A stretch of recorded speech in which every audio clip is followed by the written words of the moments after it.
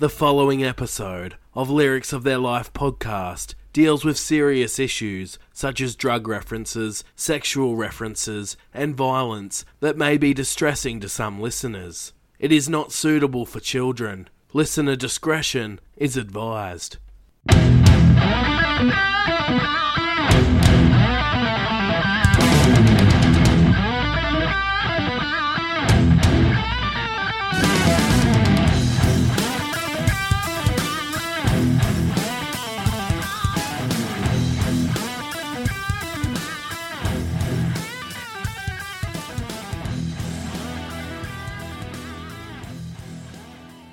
Hello and welcome to Lyrics of Their Life, the podcast that talks about the extraordinary lives lived by those that wrote or performed the songs we know and love. I'm your host Adam Hampton, and in today's episode, we jump right back into the story of Eminem.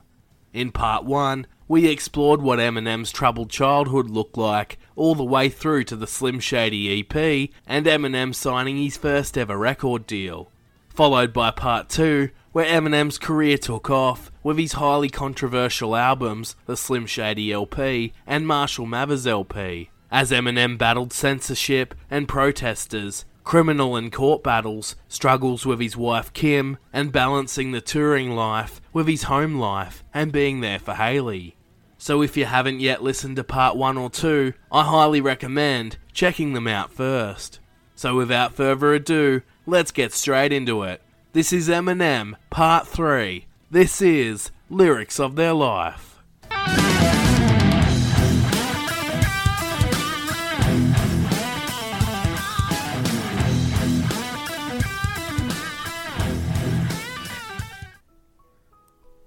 It was in late 2001 that Eminem would, after all these years, receive a written letter from his father Bruce Mathers, who attempted to fill Eminem in on why he left and what he has been up to since then.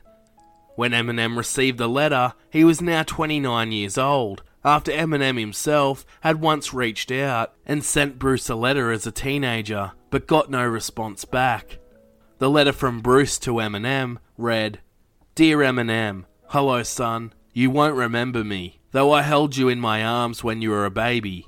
You think I dumped you and your mother and never came looking for you. You're convinced I'm a drunk who never answered any of your letters. Well, I want you to read this and realise you've been fed lies all your life. Now you'll hear the truth for the first time. But I want to make it plain that I'm not after any handout. I work hard, I have money. I don't need or want your money. But the one ambition left in my life is to give you a hug and tell you I've always loved you. Let me start at the beginning and tell you the whole story. I was just 21 when I married Debbie, your mum. She was 15 and had to get a special permission. For a year, we lived with my parents in the basement of a house in North Dakota. We married too young. It was ridiculous, but I was delighted when your mum became pregnant. She says I was drinking and doing drugs, but this isn't true. She even claimed I wasn't at the hospital when you were born, that I was gallivanting around with her best friend. It's a lie, and I can prove it. Okay, I wasn't there at your actual delivery. Hospitals weren't that keen on letting dads in those days, but I was there up to the delivery, and 10 minutes afterwards. I still have the baby book in which Debbie recorded who was present in the hospital, and I'm listed. Why would she write that if I wasn't there? When you were a baby, I loved it. You were so cute, and I enjoyed feeding you and doing your diapers. Your mum and I didn't get on, but she was great with you. You were always clean and well fed and well dressed, and I couldn't fault her for that. But sadly, the atmosphere between us deteriorated. We'd moved to our own apartment, and one day when you were about 16 or 17 months old, I came home from work and everything was missing. It was deathly quiet, no sound from the kitchen or from your room. Furniture, pictures, everything was gone. There wasn't even a note. I got in my car and started to drive around anywhere you and your mum might be. I now believed that you'd gone south to Missouri, where Debbie had family. It was like a bolt from the blue. To read now that it was me who walked out makes me choke with tears of rage. I spent 6 weeks looking everywhere for you both. I was distraught. Eventually, I got divorce papers, but it was all done through lawyers, and they wouldn't tell me where you both were. There was never a day in court. It was all done on paper. After about a year, I gave it up. I just had no more energy for it. In the movies, you'd track someone down, but in real life, you can't do that. You have a job, you have to work, you don't have unlimited cash to go hunting around the nation. I've since read interviews where you say you wrote letters to me and they came back, returned to sender. I can say on the word of God that I didn't even receive one letter from you. Anyway, in 1975, I moved to San Diego, fell in love again, and had a son and daughter. Michael's 23 and Sarah's 21. They're the half-brother and sister that you never met. In fact, it was Michael that came to me and said there was this new rapper on the scene and his real name was the same as mine. I didn't think anything of it. Then someone showed me Rolling Stone magazine and there was a picture of Debbie holding you when you were little. It freaked me out. On my behalf, Sarah wrote to you via your record company saying that I was alive and well and giving an address in the hope that you'd get in touch. We didn't even get an acknowledgement as a reply. When I moved to California, your mum would have had no idea where I was, so how could you have been given a proper address? I suspect she just said anything to you, so you'd write the letter and the post office returned it. But that made her version of me being uncaring sound like the truth. If I was such a bad father, how come Michael and Sarah are still in touch with me and get on well, despite the fact that I've partnered from their mother? For the past 2 years, I've had a new girlfriend. Her name's Teresa Harbin, and she's 40. You'd like her. Me, well, I'm 50 now, and I'm a construction worker. There are so many lies to put to rest. There's a picture of me apparently going into an Alcoholics Anonymous meeting, but I don't drink anymore.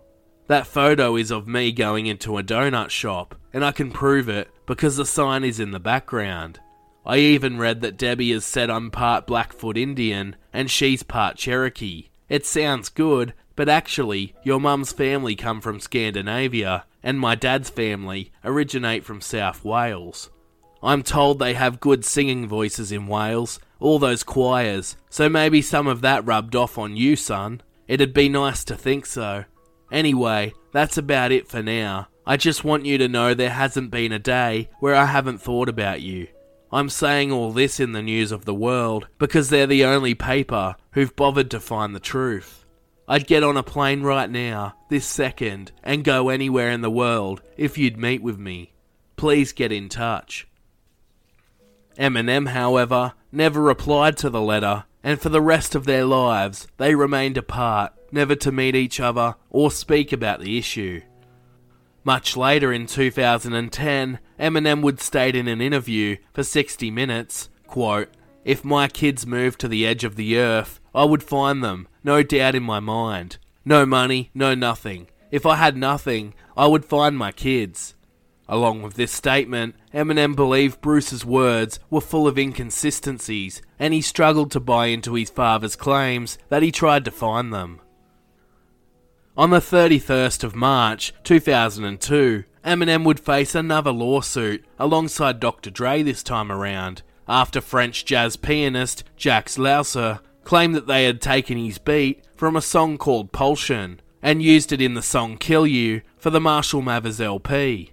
Lauser demanded that any copies of the album be destroyed and any being pressed were to be stopped. This, of course, was a ridiculous request and was denied by the judge. He was also seeking $10 million in damages, with the figure being settled privately outside of court for an undisclosed amount. Eminem had now been sued by a French musician, his mother, his ex-wife, his childhood bully, and had appeared in court for 2 separate criminal charges by this point. In early 2002, things definitely started getting more complicated for Eminem when he and Kim both became the legal adoptive parents or guardians of the child of Kim's sister Dawn, named Amanda Marie Scott, who would have her name changed to Elena Marie Mathers as Kim and Eminem would share joint custody of Elena, with her nickname being commonly known in Eminem's songs as Laney. Elena was born on the 3rd of May 1993, and although she was born to her mother Dawn, Eminem and Kim essentially raised her alongside her cousin Haley, with the two of them almost becoming like sisters over the years. This was mainly due to Elena's mother Dawn and her ongoing and severe battles with drug abuse, crime, and heroin addiction, often leaving her incapable of caring for Elena. With Dawn being unable to pull herself together, she was stripped of her parental rights to Elena and awarded to Eminem and Kim. When speaking to Rolling Stone magazine in 2004, Eminem said, "My niece has been part of my life ever since she was born. Me and Kim pretty much had her all the time. She'd live with us wherever we was at." To this day, Eminem raises Elena as if she is his, and has mentioned her numerous times in his music, and despite being a father figure, Elena would still refer to Eminem as Uncle Marshall. Since Eminem and Kim's divorce, Kim had also lived quite recklessly, dating a range of strange men and having one-night stands, as her life spiraled out of control. This behaviour would result in Kim getting herself pregnant during 2001.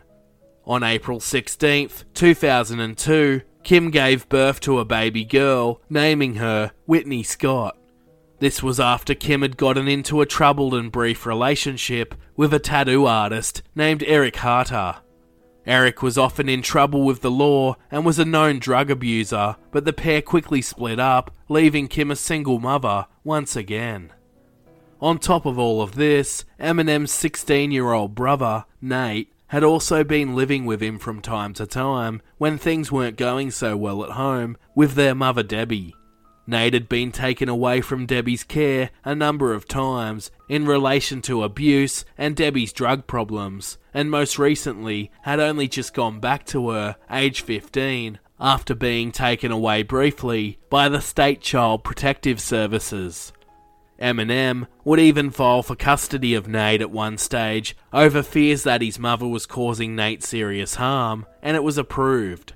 But Nate, as much as he hated his mother's abusive ways, he still missed her and would move back and forth over the years between Eminem and Debbie. It was around this time that Eminem's brother Nate started to date a girl from his school named Ashley Wivey, and now had an excuse to stay away from Debbie.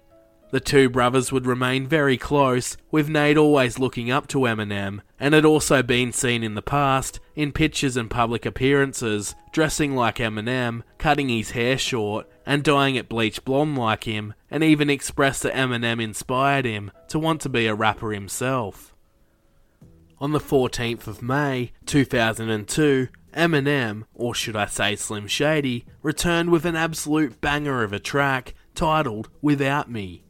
Eminem summed up his break from performing as a solo artist perfectly by rapping the line, "Now this looks like a job for me, so everybody, just follow me, 'cause we need a little controversy, 'cause it feels so empty without me."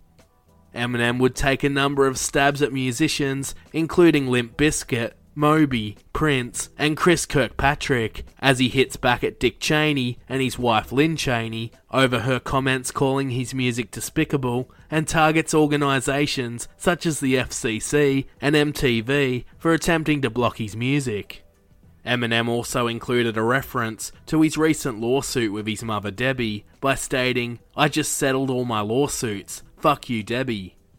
The comical music video was especially helpful in catapulting the single to the top of the singles charts, as Eminem is seen dressed as Robin alongside Dr. Dre as a Batman-type hero, with a comic book strip setting in a nod to one of Eminem's favourite pastimes, being reading comic books or graphic novels, as Eminem looks set to save the world with his controversial rapping style.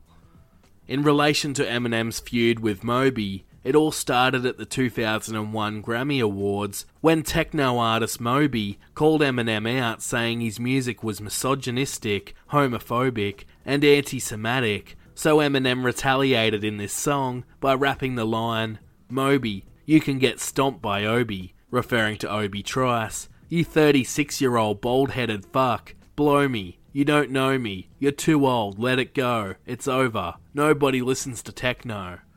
The feud between Moby and Eminem would continue on at the 2002 MTV Awards after Eminem had won the award for Best Male Video for Without Me. As Eminem went up to accept his award from Christina Aguilera, the crowd began booing after Eminem made some comments about Moby.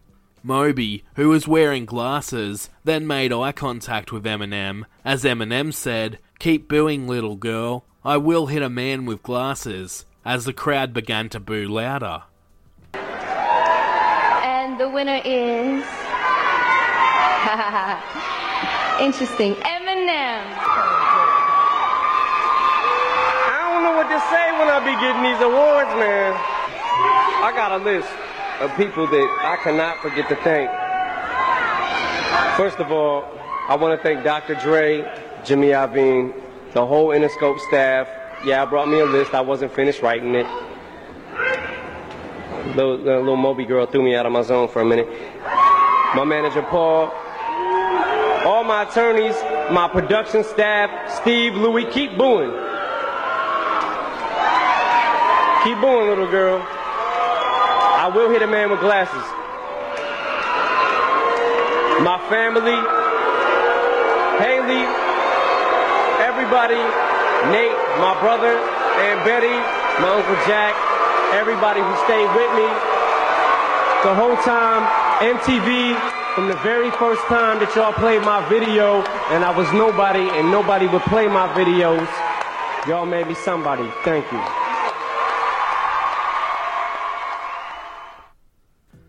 Eminem would parody a number of celebrities in the music video for Without Me, including Elvis Presley, where Eminem is seen dressed as Elvis before pulling a large sandwich from the toilet bowl to eat it, to hint at the rumours that Elvis died on the toilet while eating a foot-long sandwich. But despite dissing the king, Eminem does respect Elvis in the sense that they had both been successful in a genre of music that was dominated by the African Americans, and that they were both seen as very controversial.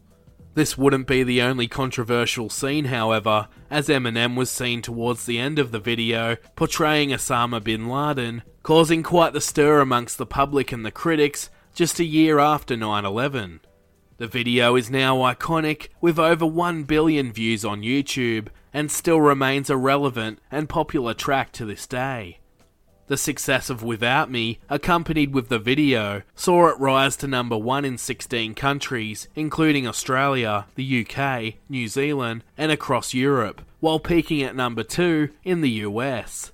The track would see Eminem step further into the mainstream pop market, which would see him cop some criticism from other rappers, claiming that he was a sellout. He didn't mind too much though, as he would eventually sell around 6 million copies of the single around the world. On the 26th of May, 2002, after Without Me started to take off, Eminem would release his 4th studio album, titled The Eminem Show. The album would prove once again why Eminem was one of the best new rappers on the scene, with his ruthless style and lyrical ability that drew similarities to a modern-day Bob Dylan, and would be the 3rd consecutive album of his to win the Grammy for Best Rap Album. When speaking to Spin magazine about the album, Eminem said, quote, "Eventually, I might need some drama in my life to inspire me. With the Marshall Mathers LP, everything that everybody was saying, I took that, and it was my ammo. And then when shit died down a little bit, I had other turmoil in my personal life, so that was what I was able to dump out on the Eminem Show. Now, I just gotta wait for the next phase of my life. But something always seems to happen. Man, something's always gotta be fucking turbulent." When speaking about what influenced him to write this album, he credited the 1998 comedy drama film, The Truman Show, basing it around actor Jim Carrey's character, Truman Burbank, where he is born into a televised controlled experiment that is broadcast all over the real world, unknowingly to him, as he was quoted as saying, "My life felt like it was becoming a circus around that time, and it felt like I was always being watched. Basically, Jim Carrey wrote my album." Eminem also stated that 70s rock music actually influenced the album heavily, and he attempted to treat it as if he was writing a rock record, as he was quoted as saying, "I listened to a lot of 70s rock growing up, when I was real little. When I go back and listen to them songs, like Led Zeppelin or Aerosmith, Jimi Hendrix, 70s rock had this incredible feel to it." The Eminem Show explores the themes of jealousy from his rivals over his sudden rise to fame and success, life as a father, unfinished business with his mother, and all the recent events that had unfolded in his private life that Eminem had to get off his chest. As he was quoted as saying, "Sing for the Moment was the first song that I wrote for the album. Cleaning Out My Closet was the second. I had the line in Cleaning Out My Closet, 'I'd like to welcome y'all out to the Eminem Show,' and it was just a line, but I sat back and I was like, my life is really like a fucking show. I have songs on the album that I wrote when I was in that shit last year, with a possible jail sentence hanging over my head and all the emotions going through the divorce. I went through a lot of shit last year, lawsuits, divorce, and the threat of jail time. I went through a lot of shit last year that I resolved at the same time, all in the same year, and yeah, that's when half of the album was written." The Eminem Show saw Eminem step away from the more controversial style he had adopted previously on his albums, with references to his wife, violence, and sexuality being dialed down for this one. But this time around, he wouldn't hold back on his beliefs relating to politics. On the Eminem Show, Eminem displayed that he had definitely matured as an artist, now at the age of 29. While he would also tell Spin magazine that everyone thinks, quote, "He's got to cuss to sell records. That's why with this album, I toned it down a bit as far as shock value. I wanted to show that I'm a solid artist and I'm here to stay." Despite references to Slim Shady in the track Without Me, Eminem mostly appeared to leave behind the controversial persona, and for once, he actually became more socially accepted, and was no longer being protested against, like he was with the Marshall Mathers LP and Slim Shady LPs. Eminem himself regarded the Eminem Show as one of the best records he had ever created, and the fans seemed to agree with him. To this day, it has sold over 23 million copies worldwide, selling 12 million of those in the US alone, and sits as his second best seller of all time, just behind his most controversial album, the Marshall Mathers LP. The Eminem Show would peak at number 1 in a huge 17 countries, including Australia, the UK, New Zealand, the US, Canada, and across parts of Europe, including Germany and Italy, and for once, Eminem received positive reviews from critics. With the album taking off, on the 16th of July 2002, Eminem released his second single from The Eminem Show, and arguably was one of his most personal and emotional tracks to date, with the track Cleaning Out My Closet. Cleaning Out My Closet would become yet another huge hit, reaching the top 5 in 14 countries, including Australia, New Zealand, the US, and the UK. The song had a great hip-hop style drum beat with an electric guitar riff that added to the emotion of the song.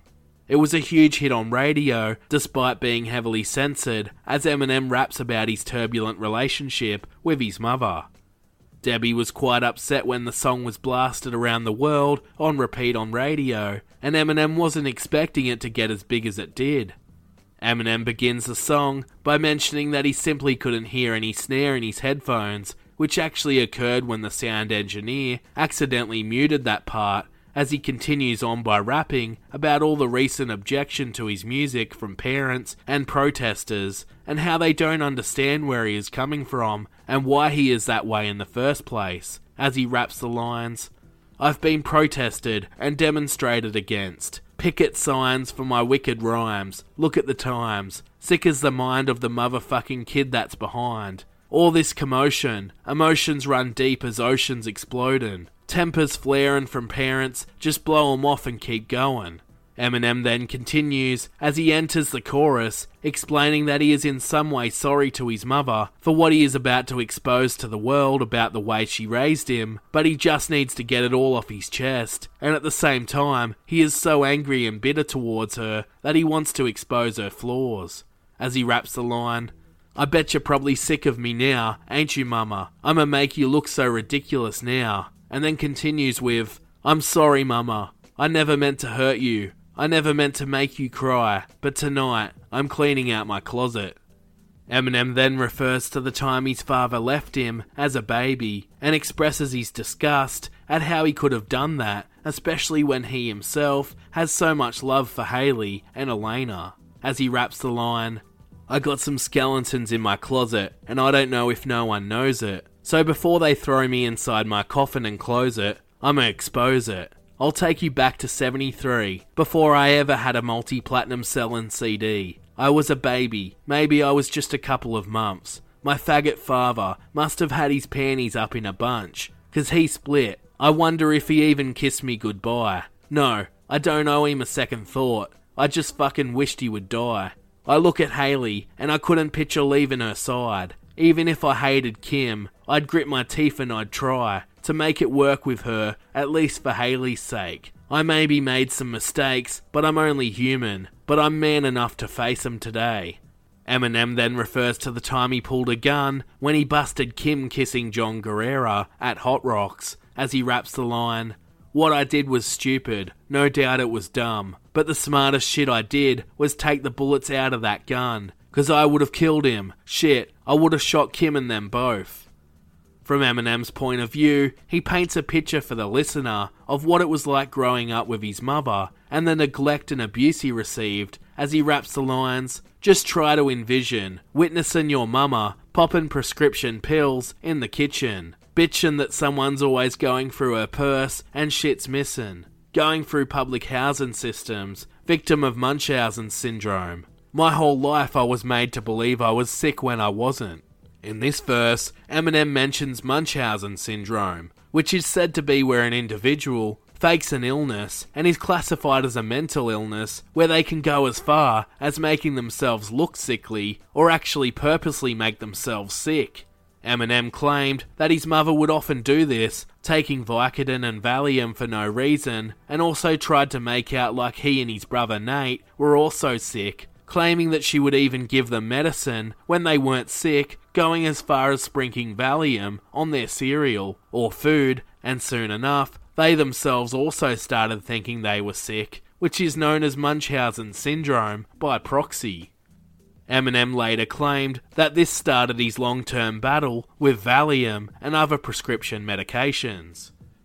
Eminem continues on in the song as he mentions the Set the Record Straight CD with IDX that was mentioned earlier that Debbie had made in retaliation to his earlier work about her, with the line, "Wasn't it the reason you made that CD for me, Ma? So you could try to justify the way you treated me, Ma?" Eminem then appears to become more resentful and ruthless as all the emotions and memories come flowing back, and he begins rubbing it in that Debbie is growing older and more lonely by the day, and both Nate and Hailey are growing up so quick that they'll both soon learn of what type of person she really is, as Eminem raps the line, "You're getting older now, and it's cold when you're lonely, and Nathan's growing up so quick, he's gonna know that you're phony. And Hailey's getting so big now, you should see her, she's beautiful, but you'll never see her, she won't even be at your funeral." Towards the end of the song, Eminem reaches his boiling point as he becomes emotional and angry. Eminem refers back to the song Debbie wrote for her CD called Dear Marshall, and how she attempted to sue him and bring him down when he was struggling financially already to support his family, that she didn't support his career despite claiming herself that she had helped him achieve his dream, and how she made him feel so guilty when Ronnie passed away, as he raps the lines, "See, what hurts me the most is you won't admit you were wrong. Bitch, do your song. Keep telling yourself that you was a mum. But how dare you try to take what you didn't help me to get? You selfish bitch, I hope you burn in hell for this shit. Remember when Ronnie died, and you said you wished it was me? Well, guess what? I am dead. Dead to you as can be." While Cleaning Out My Closet contains some confronting imagery and references, it is arguably up until this point one of his most powerful and best written songs, and shows just how far he had come as a writer.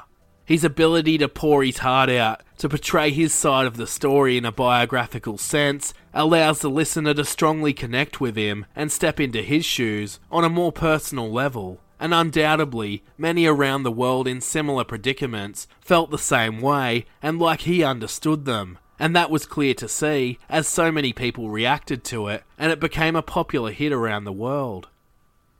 Cleaning Out My Closet was said to be in line to be the main theme for the upcoming 8 Mile film, and even Conniver of D12 believes it almost became a D12 track, but as it was too personal, Eminem decided to keep it for the Eminem Show. Other interesting songs from the album included the singles Superman, Sing for the Moment, and Business that were released from January to July 2003, and the album-only tracks titled Haley's song, White America, Till I Collapse, and Square Dance. Superman would peak at number 15 in the US and was written by Eminem about fans that would literally do anything to sleep with him or other musicians or celebrities, and stating that he would prefer to stay single as he despises relationships now after his turbulent relationship with Kim. Eminem also angrily directs the song at his ex-wife Kim and hints at feeling regret in marrying her in the first place, and that it totally changed his outlook on relationships as a whole. In Superman, Eminem claims that although he is viewed to some women as a Superman-type savior for their problems, he is not interested in getting involved in their issues or a relationship, and wants them to know that he isn't as charming as they would want to believe, as he sings the line, "I can't be your Superman." In relation to Kim and other women, he claims he can't always swoop in and save them, but they instead need to sort out their own issues first. Eminem refers to how he used to be while in a relationship with Kim, and how he appeared to be attracted to those that needed fixing or saving, singing the line, "They call me Superman, I'm here to rescue you, I want to save you girl, come be in Shady's world." Eminem then raps about life after Kim and his new approach to getting tied down with the line, "I'm single now, got no ring on this finger now, I'll never let another chick bring me down, in a relationship, save it bitch, babysit, you make me sick, Superman ain't saving shit." The song features a raunchy or erotic type beat that in a way is romantic, but the lyrics of course are quite the opposite. Eminem continues on his tirade in Superman as he refers to sleeping with fans on one-night stands who act like they know him personally and want more than just a physical connection, while also referring to the rumoured fling between him and Mariah Carey as he raps the line, "What, you trying to be my new wife? What, you Mariah? Fly through twice?"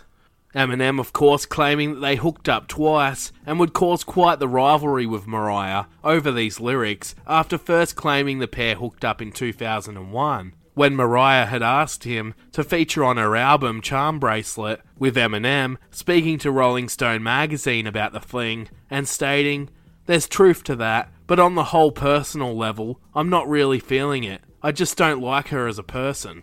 Eminem also claimed that Mariah Carey had left him a loving and raunchy voice message on his voicemail machine, and that he ended up knocking back the opportunity to feature on her album. Mariah Carey would retaliate over these claims with a song called Clown, where she denied that they were ever together and sung about Eminem being a sad, lonely and immature little boy. Eminem also referenced his fling with Mariah in the song When the Music Stops, which was also from the Eminem Show album. The track When the Music Stops is a collaboration with D12 as they vent their frustrations over the people taking rap music too seriously and as offensive when they haven't even walked in the same shoes as them, and that those listening to the songs should not go out and copy what their rapping is about, and that they need to separate themselves from the message in the song when the music stops. It also explores those that they thought were their friends, but now are backstabbing them due to jealousy, and that money really doesn't bring happiness at all. The fourth single from The Eminem Show was titled Sing for the Moment, which samples Aerosmith's Dream On, with Steven Tyler's vocals, which was a childhood favourite of Eminem's, and even saw Aerosmith guitarist Joe Perry perform a solo for the track towards the end of the song, while the drum pattern samples Titanic's I See No Reason. The song made it to number 1 in Portugal and made it to the top 5 in 9 countries, including Australia, Canada and New Zealand, 6 in the UK and 14 in the US. The track was heavily praised by critics for Eminem's self-reflective, biographical style lyrics and for his rapping ability. In Sing for the Moment, Eminem raps about how strange it feels to have people looking up to him and how hard it is to be at the top after such a sudden rise to fame and success. Eminem looks back on his career and personal life so far as he realises that he has given a voice to those less fortunate that are just like he once was, and that he doesn't understand why parents and critics are becoming so disturbed by his music, and the fact that he often swears in his songs, as he feels it provides an outlet for those in similar situations. As he told Rap Genius, quote, "I realised I was becoming like the rappers I looked up to as a kid. I identified with and loved LL Cool J and the Beastie Boys. I felt like if everybody didn't understand their music, it didn't matter. They were speaking to me. So that's what I was trying to make people realise on this track." Sing for the Moment is also Eminem's thank you track to his fans, as he expresses his appreciation of them and vows them to sing with him as they get through the tough times together. In an interesting one-liner, Eminem raps, "You're full of shit too, Guerrera. That was a fist that hit you."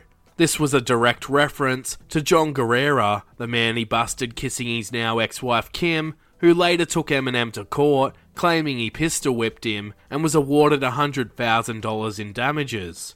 Eminem, of course, claiming it was just his fist that hit him and not the pistol that connected with his face.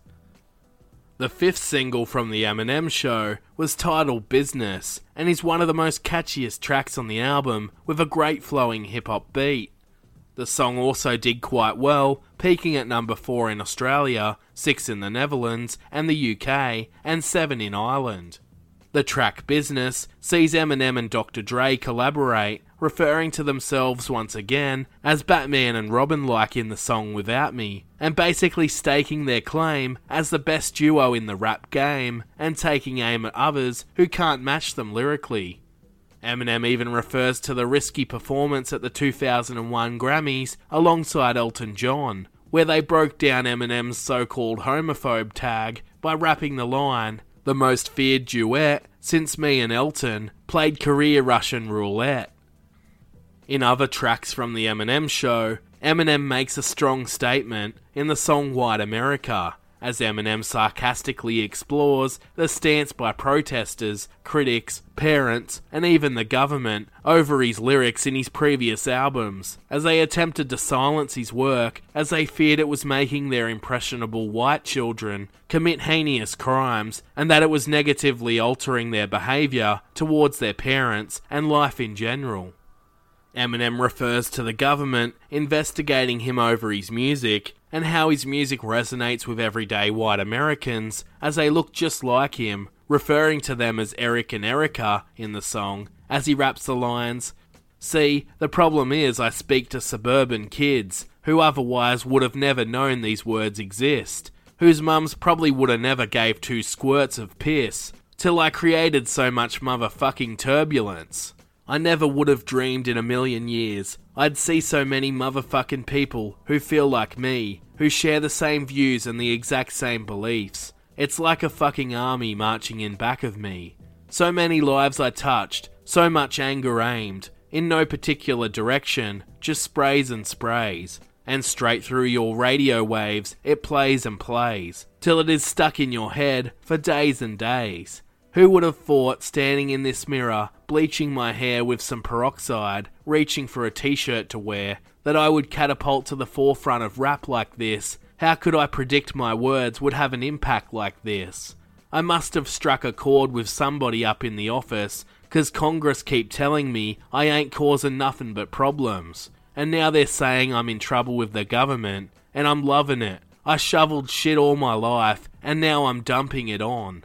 White America, I could be one of your kids. White America, little Eric looks just like this. White America, Erica loves my shit. I go to TRL, look how many hugs I get.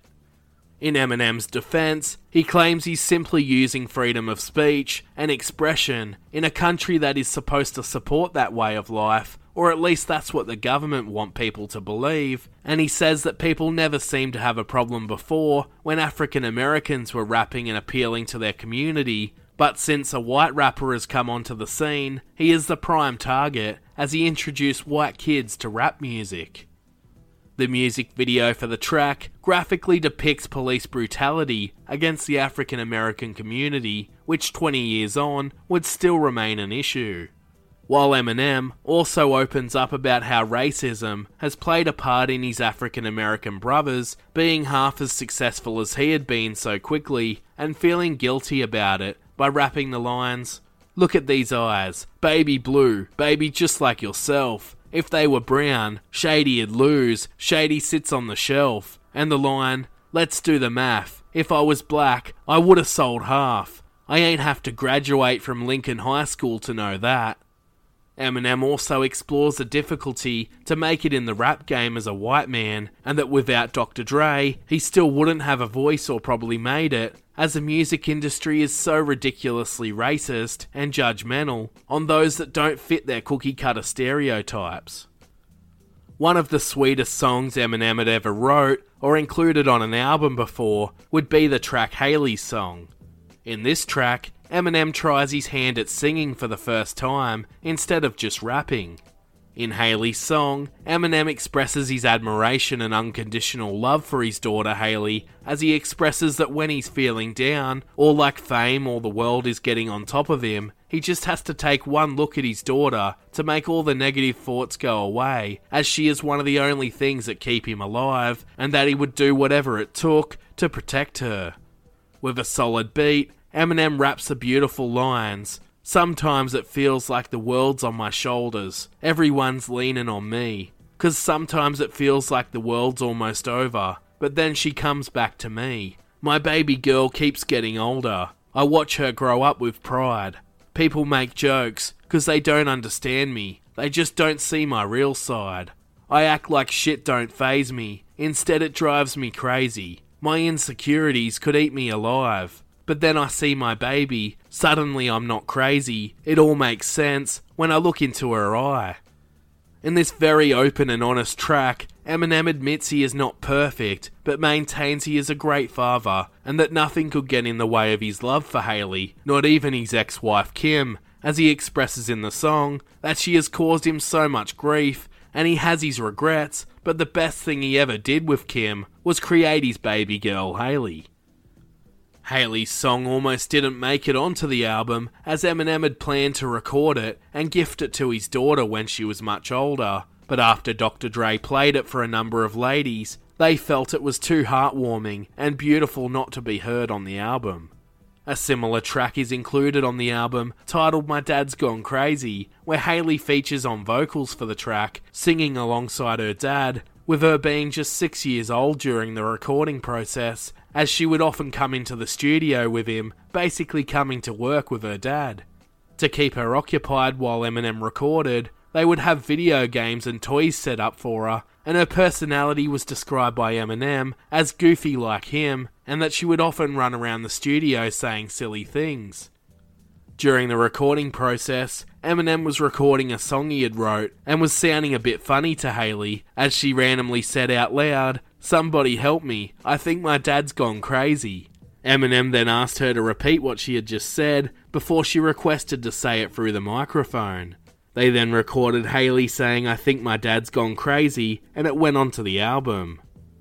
In a 2001 interview, Eminem would be quoted as saying, "Haley listens to my music. There are certain songs that, if there's a lot of cuss words in a row, you know, a fuck here and a fuck there, and a shit here and a shit there, those can slip by her, and she's 6, and I remember when I was 6, music just used to fly by to me. I didn't catch everything. I just believe kids are smarter now than we were back then. There are certain songs, if there are a lot of cuss words in a row, I'll make her a clean version and she can listen to that on her Walkman, or I'll play that when I'm in the car. But if it's just mild or whatever, she can listen to it. It's fine. Despite allowing Hailey to listen to his music and a couple of cuss words here and there, Eminem would also elaborate on 60 Minutes that he doesn't like to cuss in his home, as he doesn't want her to pick up the cuss words when he said, "I'm a parent. I have daughters. I mean, how would I really sound as a person, like walking around my house saying, 'Bitch, pick this up'? Profanity around my house? No." He also said in another interview, being a dad is definitely living a double life. As far back as I can remember, even before Hailey was born, I was a firm believer in freedom of speech. Despite what people may think of me and what I say in my songs, me and Kim have had our moments, I'm trying to teach them and make them learn from my mistakes. It's almost like juggling the rap life and fatherhood. The Eminem Show also includes a number of short skits, like a film soundtrack, similar to the Marshall Mathers LP, where in one particular skit called The Kiss, Eminem reenacts the moment he busted Kim kissing John Guerrero outside the Hot Rocks nightclub, while they were still together. As the listener hears Eminem pulling up with his friend Gary, Eminem expresses that he is going to kill him as they wait for them to emerge from the club. Eminem loads his pistol as Gary attempts to talk him out of it, but ignoring his friend, he jumps out of the car and runs over to the pair in a fit of rage before it cuts to the next track. Of course, Eminem didn't really load his gun, as he exaggerates the truth a little. Including these reenacted moments from Eminem's life help place the listener in the heat of the moment, and again depicts Eminem's love of film and the references to The Truman Show, which the album of course was based around.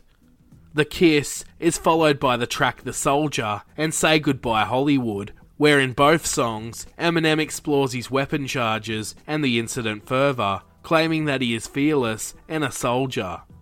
In the track Soldier, he refers to John Guerrero once again, being nervous when he pulled his gun on him, as Eminem raps the line, "Pistol whippin' motherfucking bouncer, 6'2", who needs bullets? As soon as I pull it, you sweat bullets."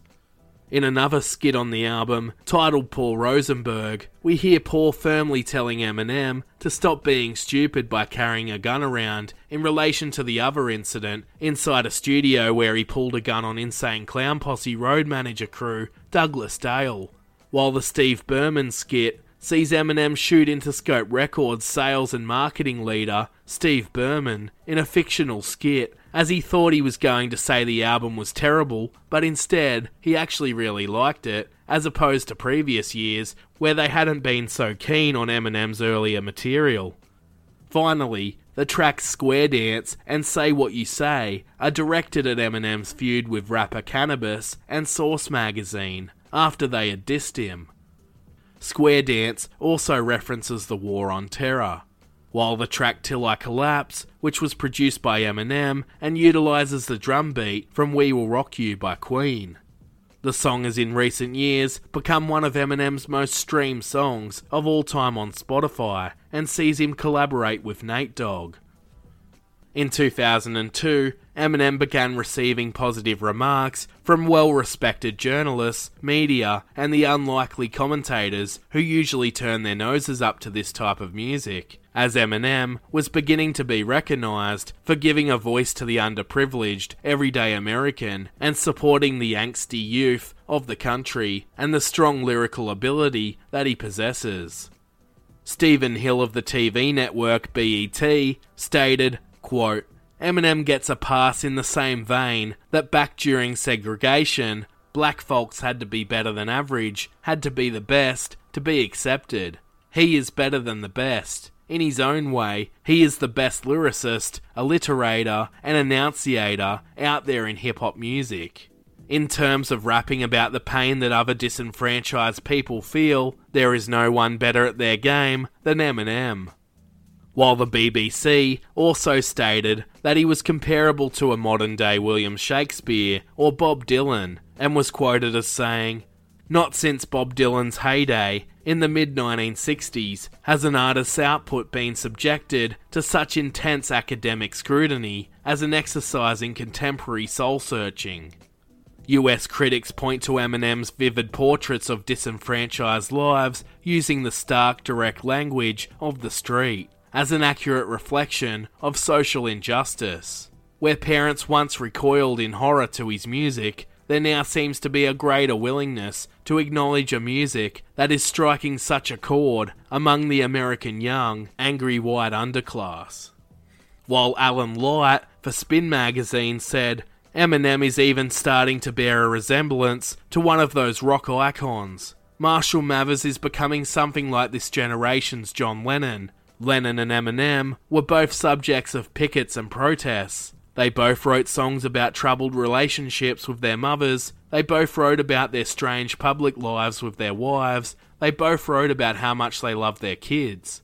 Lennon, of course, was able to find ways to use his voice to advocate for peace, rather than just blasting away at litigious family members and various pop stars. But still, few other pop musicians since Lennon have found a way to render their private psychodramas into compelling art as effectively as Eminem. We interrupt our program to bring you this important message. Hi everyone, and sorry to interrupt. I hope you're enjoying this episode, but I just wanted to take this opportunity to tell you 4 ways on how you can support the podcast and play your part in keeping it going, so I can continue to bring you more great episodes. If you enjoy Lyrics of Their Life podcast, first of all, it would be greatly appreciated if you could subscribe to the podcast wherever you listen. It's totally free to do. It just means that you will receive a notification when a new episode of the podcast becomes available.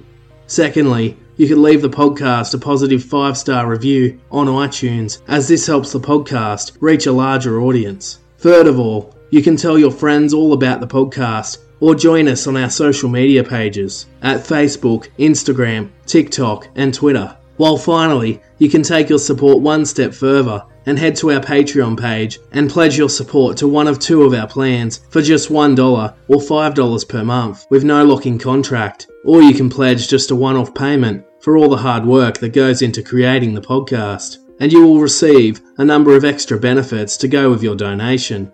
Or you can even buy me a beer for $5 at buymeacoffee.com/lyricsoflifepod.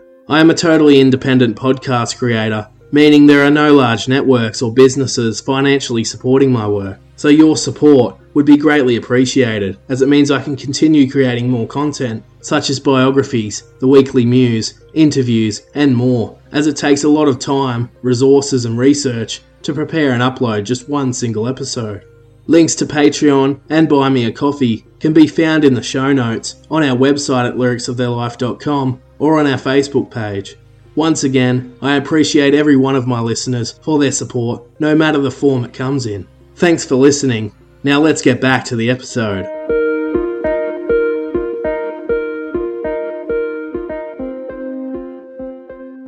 In relation to Eminem and Elton John's performance of Stan at the Grammys, Elton John spoke very fondly of Eminem, as Elton was quoted as saying, "When Eminem made his entrance, I got goosebumps, the likes of which I have not felt since I first saw Jimi Hendrix, Mick Jagger, James Brown, and Aretha Franklin. Eminem was that good. I thought, fuck, this man is amazing. There are very few performers who can grab you like that the first time. Only the greats. Eminem is a true poet of his time, someone we'll be talking about for decades to come. He tells stories in such a powerful and distinctive way. As a lyricist, he's one of the best I've ever seen. Eminem does for his audience what Dylan did for his. He writes how he feels. His anger, vulnerability, and humour come out. The praise for Eminem just kept coming from star musicians, with the queen of controversy herself, Madonna, stating, "I like the fact that Eminem is brash and angry and politically incorrect. He's stirring things up, he's provoking a discussion, he's making people's blood boil. He's reflecting what's going on in society right now. That is what art is supposed to do." Stevie Wonder would sum up rap music and the influence of Eminem quite well by stating, Rap to me is a modern blues, a statement of how and where people are at. I think art is a reflection of our society, and people don't like to confront the realities in society. But until we really confront the truth, we are going to have a Tupac or Eminem or Biggie Smalls to remind us about it. And thank God, they force people to look at realities in society.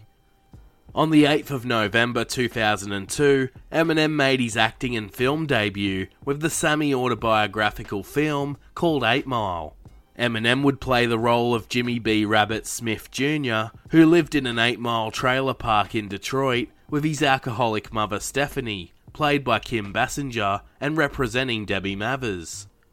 His abusive and unreliable stepfather, Greg, played by Michael Shannon, would represent the men that came in and out of Eminem's life, and B. Rabbit's younger sister Lily was actually a representation of Eminem's younger brother, Nate.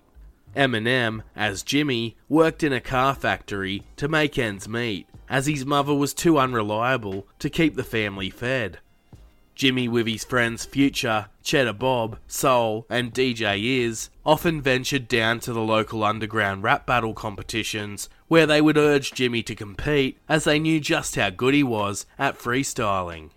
Future would host the rap battles and get Jimmy a spot on the lineup, as he was respected by many in the rap game, with Future actually being a representation of Proof of D12. Proof actually played the role of Little Tick in Jimmy's first rap battle, where Jimmy chokes up and is embarrassingly defeated, as he feels the pressure of being a white man in a predominantly African American scene. Rappers Exhibit and Obi Trice and occasional Eminem producer DJ Head also starred in the film. In 8 Mile, Jimmy befriends a woman named Alex, who is played by Brittany Murphy, where the two become intimate, all while dealing with his troubled ex-girlfriend Janine, who is pregnant with his child. With Alex and Janine both representing facets of Eminem's real relationship with ex-wife Kim. Alex eventually cheats on Jimmy with his good friend Wink, who backstabs him by becoming a member of a rival rap battle gang named the Free World, who eventually bash Jimmy for attacking Wink. Fast forward to the end of the film, and Jimmy of course comes out on top at the rap battles, sinking members of the Free World in an epic scene, where he takes the mickey out of himself, which works in his favour, becoming the champion and dethroning Papa Doc. The 8 Mile film connects quite heavily to Eminem's life, with a number of close similarities, but also includes a number of differences to how things really went down, such as the name changes that were just mentioned. Eminem, of course, didn't exactly work in a car factory, and instead was a short-order cook at Gilbert's Lodge, as well as working a number of other small factory jobs. When working on the film, they almost had Jimmy working at a hotel, carrying rich people's luggage, but the car factory job was much more interesting and fit better with the Detroit area, being known as the Motor City. Before even being called 8 Mile, towards the end of the production, it was originally titled Untitled Detroit Project, and was even sent to cinemas with the title The Mars Project, before being renamed 8 Mile at the last minute. Alex and Janine are two separate characters in relation to Jimmy's love life in 8 Mile, but in Eminem's world, they both appear to represent Kim. In the scene where Alex cheats on Jimmy, this is perhaps reflective of the time Eminem caught Kim kissing John Guerrera outside the Hot Rocks Club, while it could also be a reference to the time that Champtown tried to get with Kim. Kim, however, had nothing to do with the film and how it was portrayed. While Eminem had his moments of nervousness while in rap battles, he was a lot better at handling these emotions in real life, and the only time he really choked up was at the Rap Olympics, when he was unfairly cheated out of a victory against Juice. Some of the rap battles were so intense when filming that several extras actually passed out. Eminem's friend Robert Klaus, aka DJ Rec, referred to as Cheddar Bob in 8 Mile, never actually shot himself as depicted in the film, but it sure made for an interesting moment. Of course, as mentioned earlier, the paintball incident where Jimmy and his friends shot paintballs out the window of their cars was actually a true story, but they were actually caught instead of evading the police like in the film. And according to the police, Eminem never actually pulled the trigger, it was just his friends.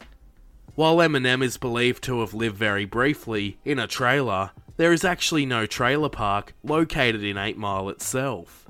Instead, the closest one is located in the nearby suburb of Warren, Michigan.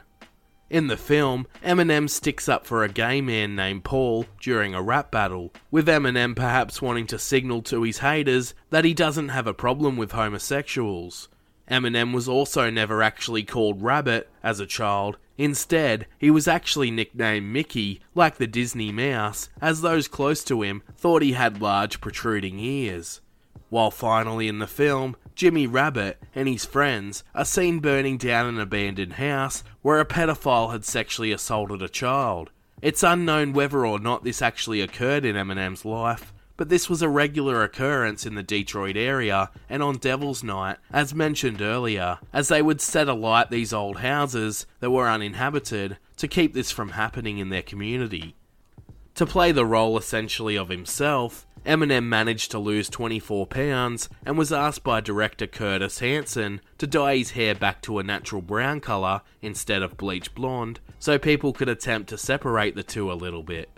Eminem had a lot to do with the script, setting, and direction of the film, as it was shot in Highland Park, Michigan. It was a very brave role to take on for Eminem, and Eminem absolutely aced it, putting on an epic performance that to this day stands up as a great film.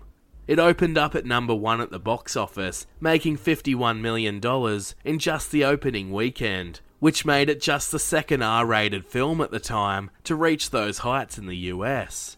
This was off a budget of around $41 million, with 8 Mile overall managing to bring in $242.9 million in total at the box office, smashing its budget and was highly successful. Later in March, it was released on DVD, selling a huge 75 million copies and rentals in just its first week, making it the most successful DVD debut by an R-rated film ever. The fans weren't the only ones loving it, with critics praising the performance of Eminem as Jimmy B. Rabbit and his soundtrack for the film, with many calling it the best film of 2002. Not everyone was happy though, with Eminem's mother Debbie being upset over her portrayal in the film by actor Kim Basinger. Just days earlier before the film had been released, on the 29th of October 2002, the soundtrack for 8 Mile was released to the public. Thanks to the success of the film and the track Lose Yourself, the 8 Mile soundtrack peaked at number 1 in 9 countries, including Australia, Canada, New Zealand, and the US, while also making the top 5 in 4 other countries around Europe. In total, the soundtrack would sell close to 10 million copies worldwide. In just its first week, it sold over 700,000 copies worldwide, followed by 500,000 the following week. The album also received rave reviews from critics. The soundtrack included Eminem collaborating with Nas, Obi Trice, and the newly signed Shady Records member 50 Cent, who scored a hit with the song Wankster that managed to peak at number 13 on the mainstream US chart and the top 5 on both the R&B and hot rap charts in the US. But of course, the most successful song from the soundtrack was titled Lose Yourself. It is now regarded as one of Eminem's greatest songs of all time, with an infectious guitar riff and bass line that puts the listener in Jimmy B. Rabbit's nervous shoes as he goes in for a rap battle, and the lyrics support this, being some of the most memorable of all time. As Eminem raps the line, "His palms are sweaty, knees weak, arms are heavy, there's vomit on his sweater already, mum's spaghetti." In this song, Eminem sums up the 8 Mile film plot, with the early themes of choking up at rap battles and Jimmy attempting to change his life for the better, before later verses get more deep and Eminem makes the song more personal, about the fears of not being able to look after Haley with an average day job in Detroit, as he raps the lines, "All the pain inside amplified by the fact that I can't get by with my 9 to 5, and I can't provide the right type of life for my family, 'cause man, these goddamn food stamps don't buy diapers, and it's no movie, there's no Mekhi Phifer, this is my life, and these times are so hard, and it's getting even harder trying to feed and water my seed. With seed, of course, referring to his daughter. Eminem refers to Mekhi Phifer in that line, as he is the actor that played the role of Future. Lose Yourself would peak at number 1 in a huge 24 countries, including the US, Canada, UK, New Zealand, around Europe, and Australia, and managed to sell around 10 million copies alone in the US, where it went diamond, and would sell around 16 million copies worldwide. Eminem said that he wrote Lose Yourself while on the set of 8 Mile in his trailer, and those on the set noticed that any free time he had, he would be in his trailer writing songs for the film, describing it as a very full-on and intense experience. After Eminem had wrote Lose Yourself, he recorded it in a portable studio that they had set up for him on set. According to the Guinness World Records, Lose Yourself became the longest running single at number 1 on the mainstream for a rap song, with a total of 23 weeks in the US. Lose Yourself featured a range of instruments such as woodwind, violin, horns, strings, drums, and a keyboard, and would be heavily produced and layered, something that Eminem hadn't really done too much of before. Parody musician Weird Al Yankovic was granted permission to record a parody version of the song, which was called Couch Potato, in 2003 for his album Poodle Hat, but Eminem told him he wouldn't be able to film a music video for the song. On March 23, 2003, at the 75th Academy Awards, Eminem, along with producer Jeff Bass and co-writer Louis Resto, were nominated for the Best Original Song Award for the track Lose Yourself for the 8 Mile film.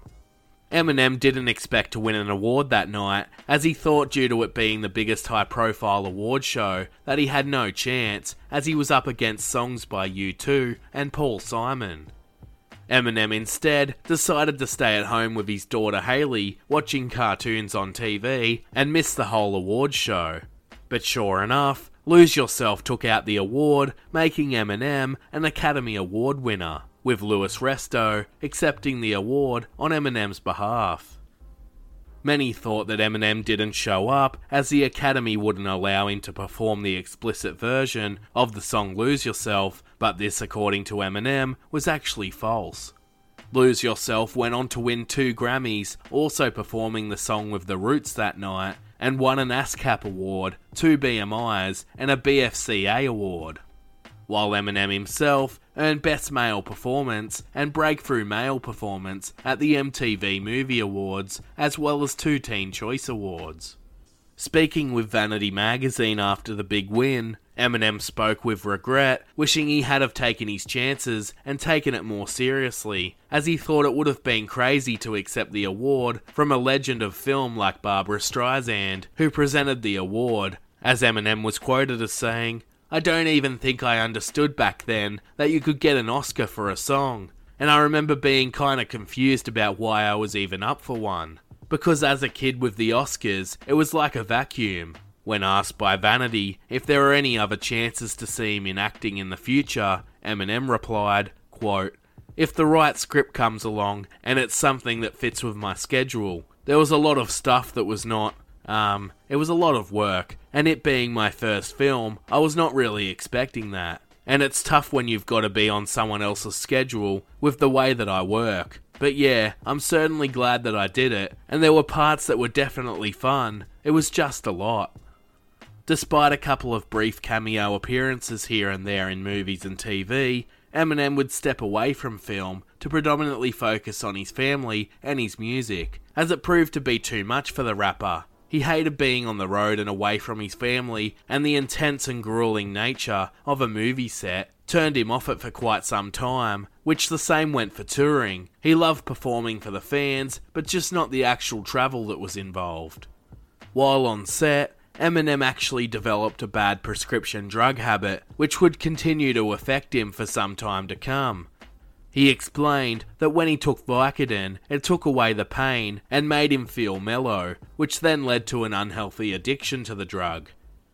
The set of 8 Mile was so intense that Eminem hardly slept and was so busy with 16-hour days on set. It was an hour drive each way home, and he would be left with just 4 hours to sleep and 2 hours to eat. He would see Haley and the kids and freshen up to go back and do it all again the next day. Along with a heavy touring schedule while on the 2002 Anger Management Tour, Eminem struggled to keep up without taking drugs, and to help him sleep, he started taking Ambien for the very first time, and would take Ambien every night. As he was quoted as saying, "We were doing 16 hours on the set of 8 Mile, and you had a certain window where you had to sleep. One day somebody gave me Ambien, and it knocked me the fuck out. I was like, I need this all the time. Then when I got off probation for my felonies in 2003, and I didn't have to drop urine anymore, the reins came off." Once the filming for 8 Mile had wrapped up, Eminem required Ambien every day after a live show, as he was quoted as saying, "I could consume anywhere from 40 to 60 Valium in a day, Vicodin, maybe 30. After 8 Mile, Eminem also developed insomnia and also put on a significant amount of weight, weighing in at over 100 kilograms at one stage, with fans struggling to recognise him when they saw him out, as he was quoted as saying, "The kids behind the counter knew me. It wouldn't even faze them, or I'd sit up at Denny's or Big Boy and just eat by myself. It was sad."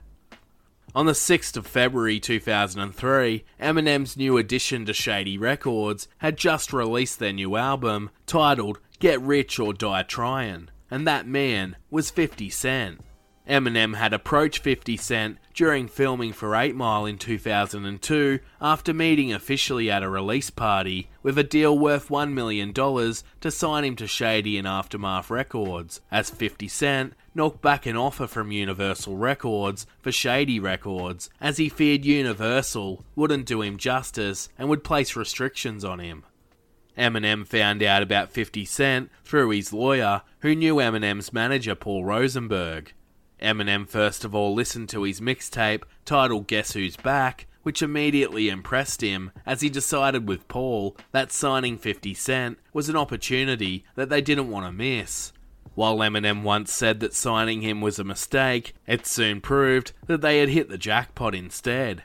This of course came after 50 Cent had caused quite a stir in recent times. 50 Cent first gained attention for his controversial single called How to Rob from 1999. In 2000, he was set to release his debut album, titled Power of the Dollar, with Columbia Records, but it was cancelled and he had his contract torn up after he was involved in a shooting just 2 months prior to its release. 50 was attacked while visiting his grandmother as he was standing out the front of the property while his grandmother planted flowers in the garden when a driver and his passenger parked their car just up the road from them. A man exited the vehicle and walked around to the other side of the car as 50 wondered what he was doing. All of a sudden, the man began shooting through the actual car window towards 50 Cent with a 9mm handgun at close range. 50 Cent was shot a total of 9 times, with all 9 of the bullets connecting and entering his hand, both legs, his arm, hip, chest, and left cheek. This caused quite bad scarring to 50 Cent's face, resulting in a swollen tongue, a slight lisp or slurred voice, the loss of a wisdom tooth, and 50 Cent also broke 2 of his legs and was quite shaken up and slightly scared by the event, thinking that it may happen again. And he was very lucky to be alive. 50 was taken to the hospital, where he spent 13 days in recovery, and the alleged attacker was killed 3 weeks later and was said to be Daryl Baum, who was a good friend of Mike Tyson's. 50 Cent was quoted as saying, "After I got shot 9 times at close range and didn't die, I started to think that I must have a purpose in life. How much more damage could that shell have done? Give me an inch in this direction, or that one, and I'm gone." 50 Cent would be required to use a walker for 6 weeks, and it took him a total of 5 months to recover. He was left with a slight limp when he walks from the shooting, but carried on deciding to hit the gym, and after fearing he may never rap again, he was lucky enough to sign with Columbia Records. But after 50 Cent released a controversial song called Ghetto Quran, they dropped him almost immediately, and believe it or not, he was blacklisted by the American music industry, meaning he would not be allowed to record in another US recording studio, instead travelling to Canada, where he recorded his mixtape, leading to Eminem discovering him as Columbia Records had let him go. Eminem and 50 Cent would remain good buddies ever since. 50 Cent's album, Get Rich or Die Tryin', would become Shady Records' biggest hit yet, charting at number 1 on the US R&B chart and US Billboard 200 chart, number 1 in Canada, and the top 5 in 9 countries, including the UK, Australia, and New Zealand. To this day, Get Rich or Die Tryin' has sold 13 million copies worldwide and saw Eminem produce 4 tracks and collaborate on 2 others with 50 Cent. These songs were titled Patiently Waiting and Don't Push Me. Eminem aspired to be recognised as a producer, and that was finally being noticed, with his own mentor Dr. Dre explaining that Eminem was one of the only ones he had collaborated with that enjoyed the mixing side of things also, and he noticed how fascinated Eminem was with it all. The biggest hits from 50 Cent's album included the songs Into Club, which went to number 1 in 10 countries, including Australia, the US, Canada, and New Zealand, while the tracks 21 Questions and Pimp also charted well. It was a great start to Eminem's label, and things were looking very promising at this stage. He helped bring 50 Cent's career back from the dead, and 50 Cent himself was even awarded his very own record label by Interscope Records that very same year. DJ Green Lantern, who had also DJ'd for Eminem on the Anger Management Tour, also released his debut mixtape, titled Invasion, under Shady Records, around the same time.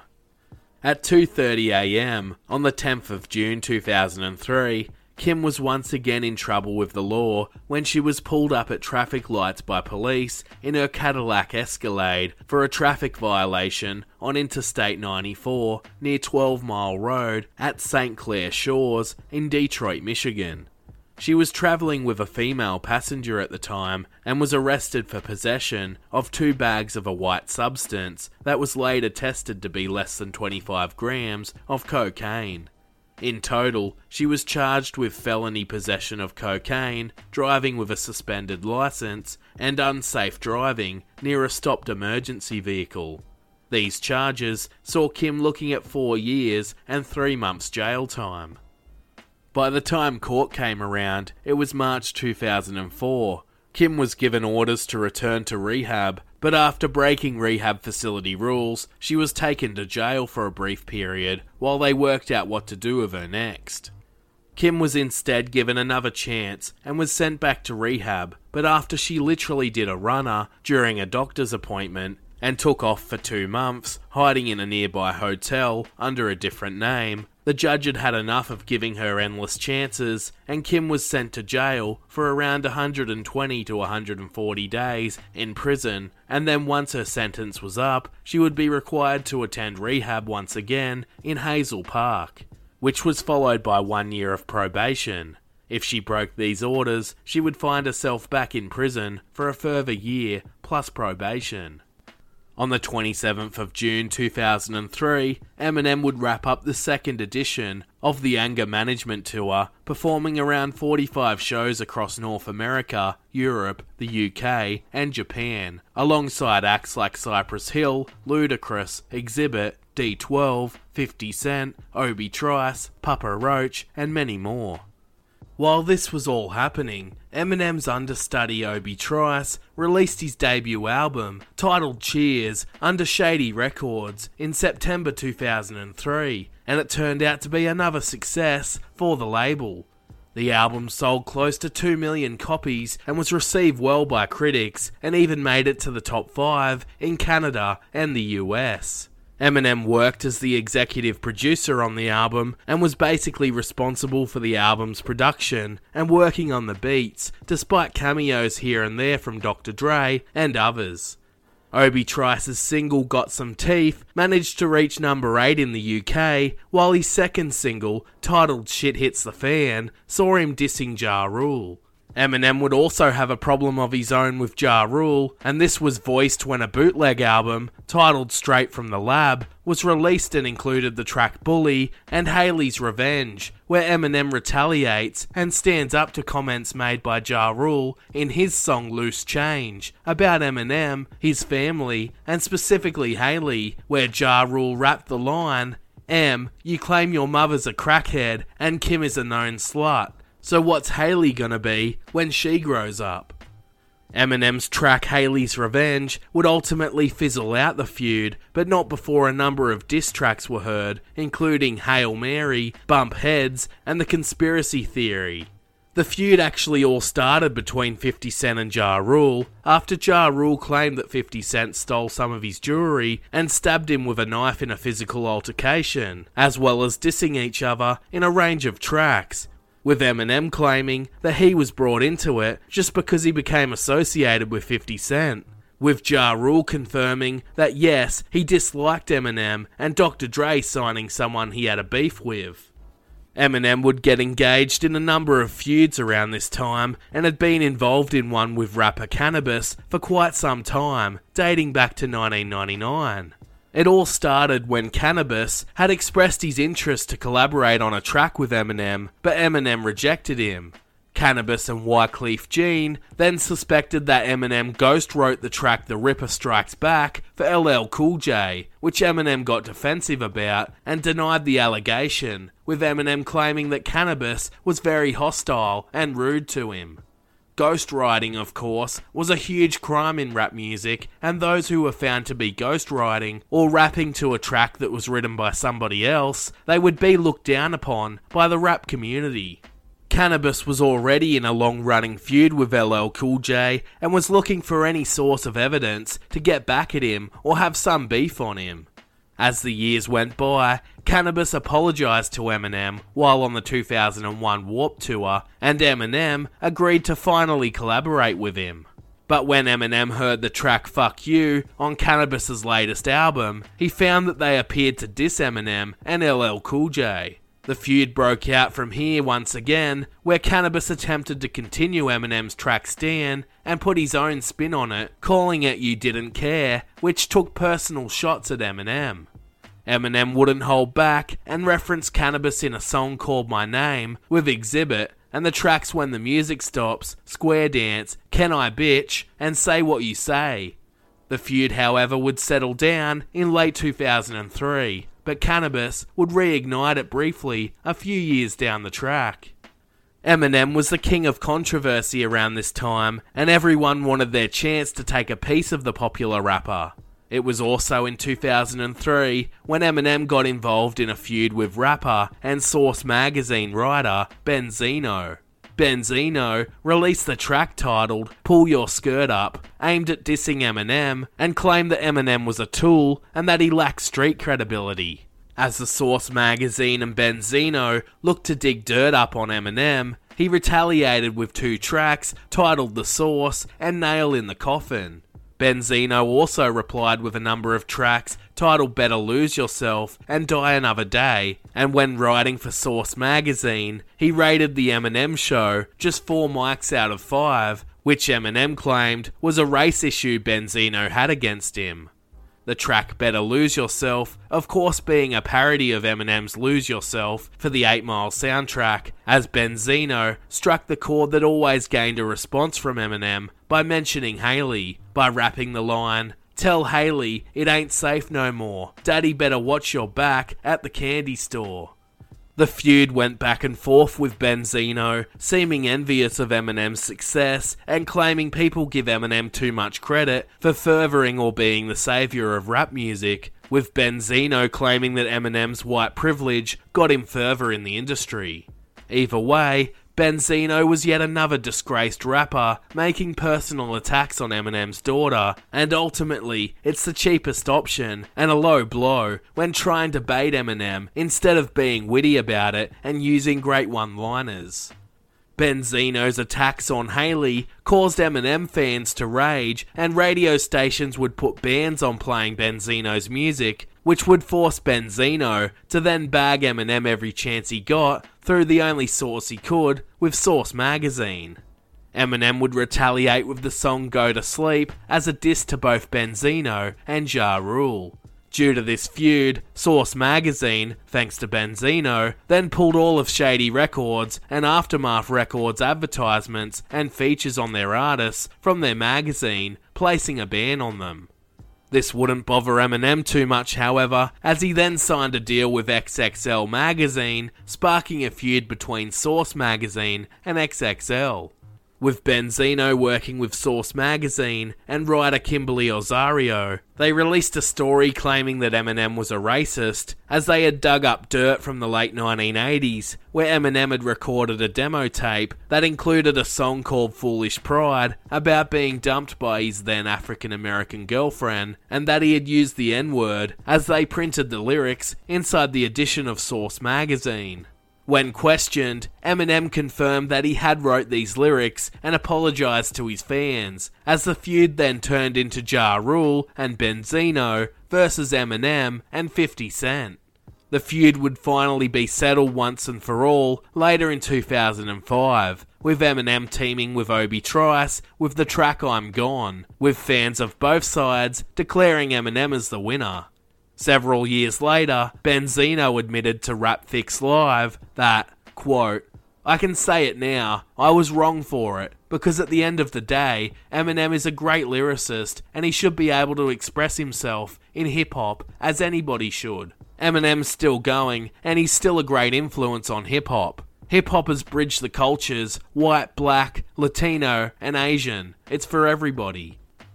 On the 8th of December 2003, it was announced that Eminem was now under investigation by the United States Secret Service, stating that they were looking into allegations that Eminem had threatened the current US President, George W. Bush, in an unreleased bootleg song called We As Americans, with the lyrics reading, "Fuck money, I don't rap for dead presidents. I'd rather see the president dead. It's never been said, but I set precedents." The song would later be released as a bonus deluxe album track on Eminem's album Encore with altered lyrics. While the drama continued to unfold, on the 23rd of December 2003, a box set album, titled The Singles, was released to the world, including a range of different versions of some of Eminem's biggest hits, music videos, and remixes of some lesser-known tracks, such as B-sides, and was released through Shady and Aftermath Records. In late December 2003, Eminem and Paul Rosenberg made yet another signing to Shady Records, with Stat Quo joining the crew in a joint deal with Dr. Dre and Aftermath Entertainment. In 2003 and 2004, Eminem also worked on 2 albums for one of his rap heroes in Tupac, putting his production skills to the test once again, producing 3 tracks for the album, Tupac Resurrection, and 12 of 16 tracks on the Loyal to the Game album. From late 2003 to early 2004, Eminem headed back into the studio with D12 to record their second studio album together, titled D12 World. The only problem was, Eminem had limited time to give to his D12 crew, as he spent much of his time just producing tracks on the album instead of actually featuring on them, and was preoccupied with running his own label and producing for other artists. In order to promote D12 World, D12 released their first single from the album, titled My Band. With an epic beat and a comical rap style, it was a recipe for success, with My Band reaching number 1 in Norway, New Zealand, and Australia, where it was a huge success, receiving mass airplay.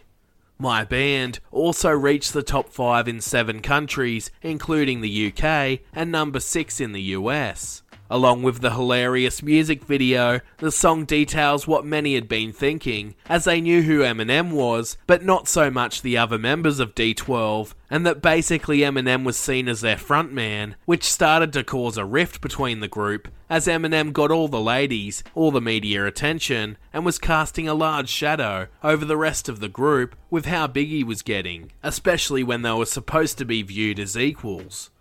Eminem was often asked by interviewers or fans, "So who's your band?" or they would always mix up their names. D12's ability, however, to put the mock on themselves in this satirical type song proved to be a masterstroke, as it gave them a #1 hit and remains one of the group's classic tracks. On the 27th of April 2004, D12 released the album D12 World, which managed to chart at #1 in 5 countries, including New Zealand, Canada, Ireland, the US, and UK, as well as #2 in Germany and Australia, and went on to sell around 2.8 million copies worldwide, which was a decent amount of sales, but compared to the success of their debut album Devil's Night, it was considered a flop, and critics of course agreed. Their following single, called How Come, was released on the 8th of June and would further cement the feeling that there was a strong rift within D12, where Eminem addresses the other members of D12 about feeling as though they are becoming more distant, and in particular with his childhood friend Proof, who was like a brother to him.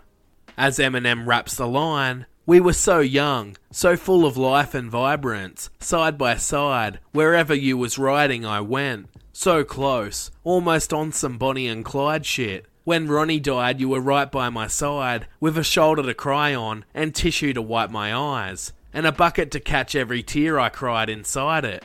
You even had the same type of childhood that I did. Sometimes I just want to know, why is it that you succumbed to yours, and mine I survived it? You ran the streets, I 9 to 5'd it. We grew apart as time went by us. And I blew up to both yours and mine's surprises. Now I feel a vibe I just can't describe it, as much as your pride tries to hide it. You're cold, your touch is just like ice, and your eyes is a look of resentment. I can sense it, and I don't like it. How come we don't even talk no more, and you don't even call no more? We don't barely keep in touch at all, and I don't even feel the same love when we hug no more. And I heard it through the grapevine that we even beefin' now, after all the years we've been down. Ain't no way, no how, this bullshit can't be true. We family. Ain't a damn thing changed, unless it's you." As Eminem got further into the music industry as a solo artist, producer, managing his own label, touring, and dealing with his ex-wife and children, he became a lot busier, and in D12's eyes, he became arrogant and caught up in the business side of things, placing all of these factors in front of them and the bond they shared.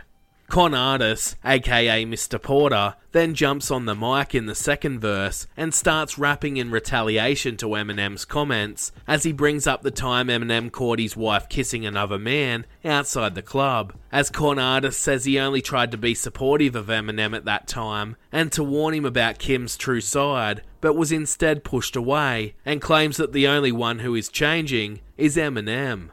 Proof then gets his chance to speak up with a witty and killer verse of his own, and responds by saying that he appreciates that through Eminem's success and getting D12 into the industry, that he was able to keep his young family fed and keep them on their feet, but that Proof was also the one that helped him get there in the first place, and he too feels like Eminem has changed a lot, to the point that when he attends Eminem shows, he can't even look Proof in the eye anymore, and that he feels that Eminem has developed a massive ego. D12 and Eminem's ability to be this raw and honest with their fans, the public, and themselves was a very brave and interesting way to voice their problems with one another. But it worked wonders, as the track rose to #4 in Australia, Ireland, and the UK, and surprisingly, struggled in the US, only making it to #27, despite being a great underrated track, and arguably, it is one of their first tracks to actually dig deep into more serious topics, and perhaps doesn't get the credit it deserves. The album, however, was that much of a disappointment sales-wise that some D12 members had to resort to selling weed on the side just to make ends meet. After Eminem spent a lot of his recent time collaborating with other artists and attending to other personal matters, he was finally ready to release some new music of his own.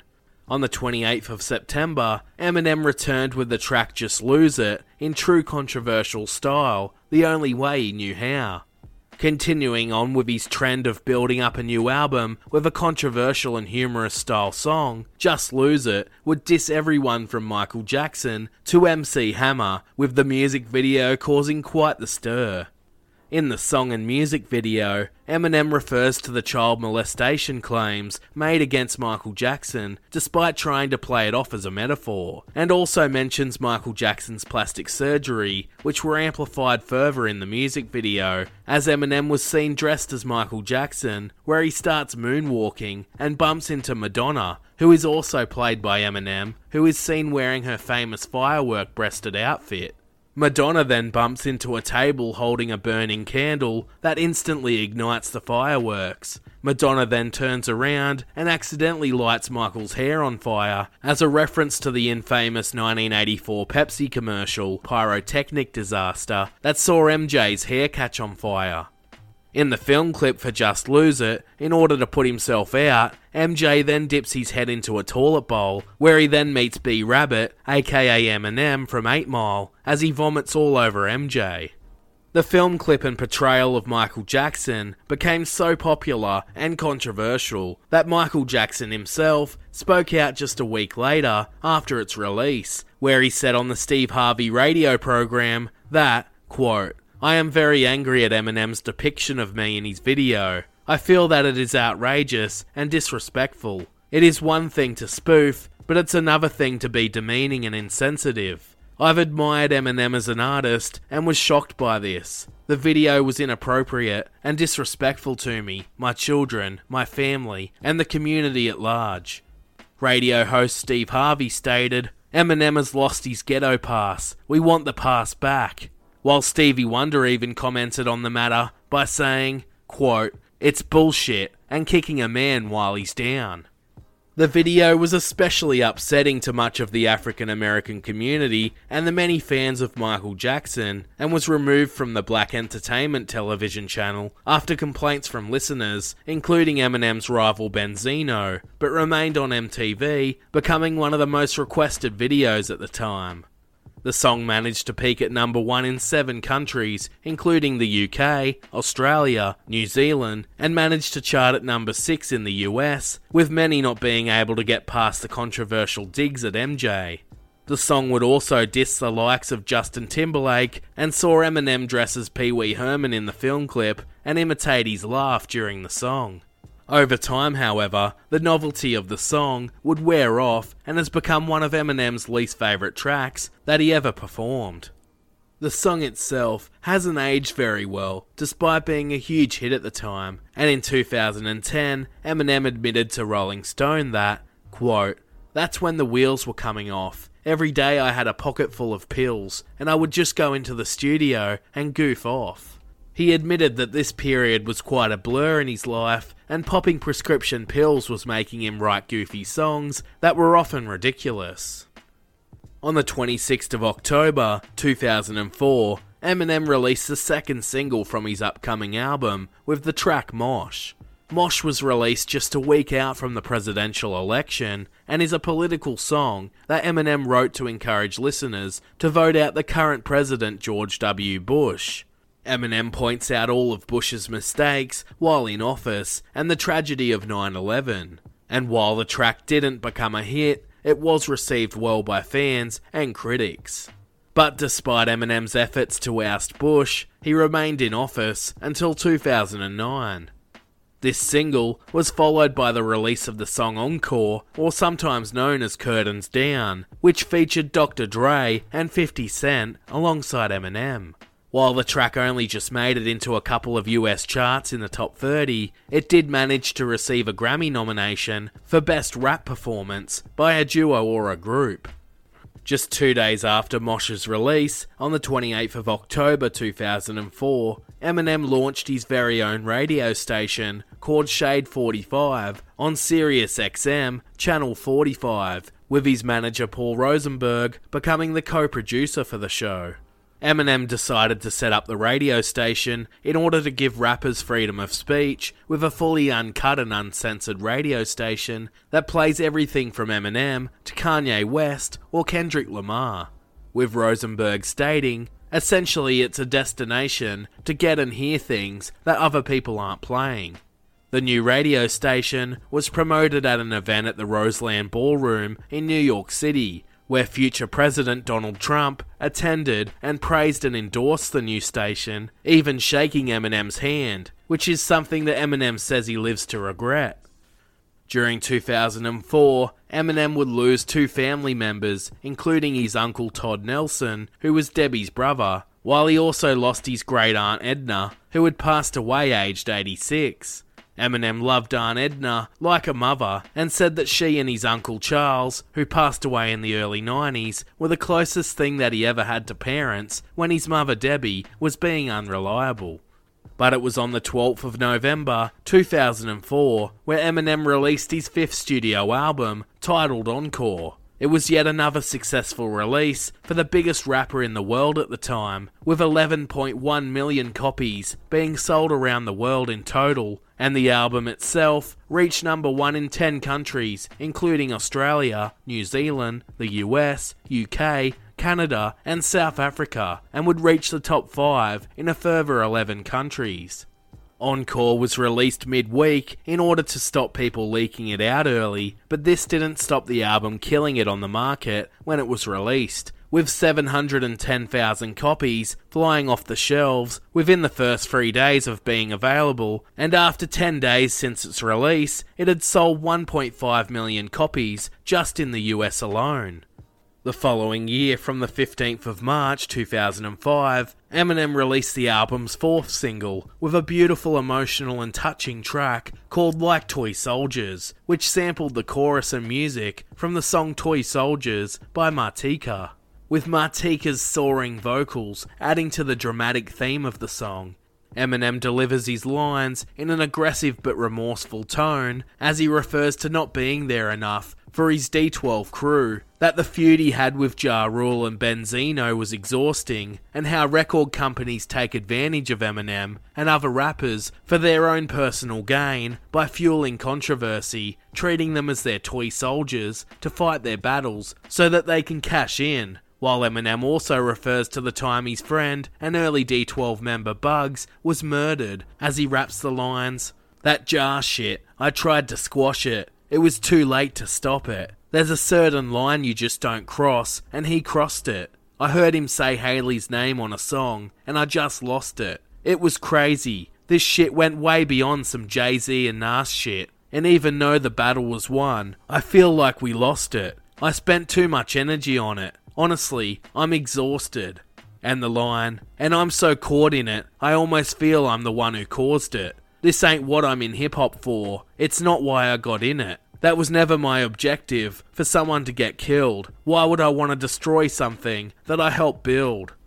In the music video, Eminem is seen pacing up and down in the hospital waiting room, covered in blood, with his D12 buddies by his side, as Proof portrays Bugs as they attempt to revive him in the operating room after he was attacked.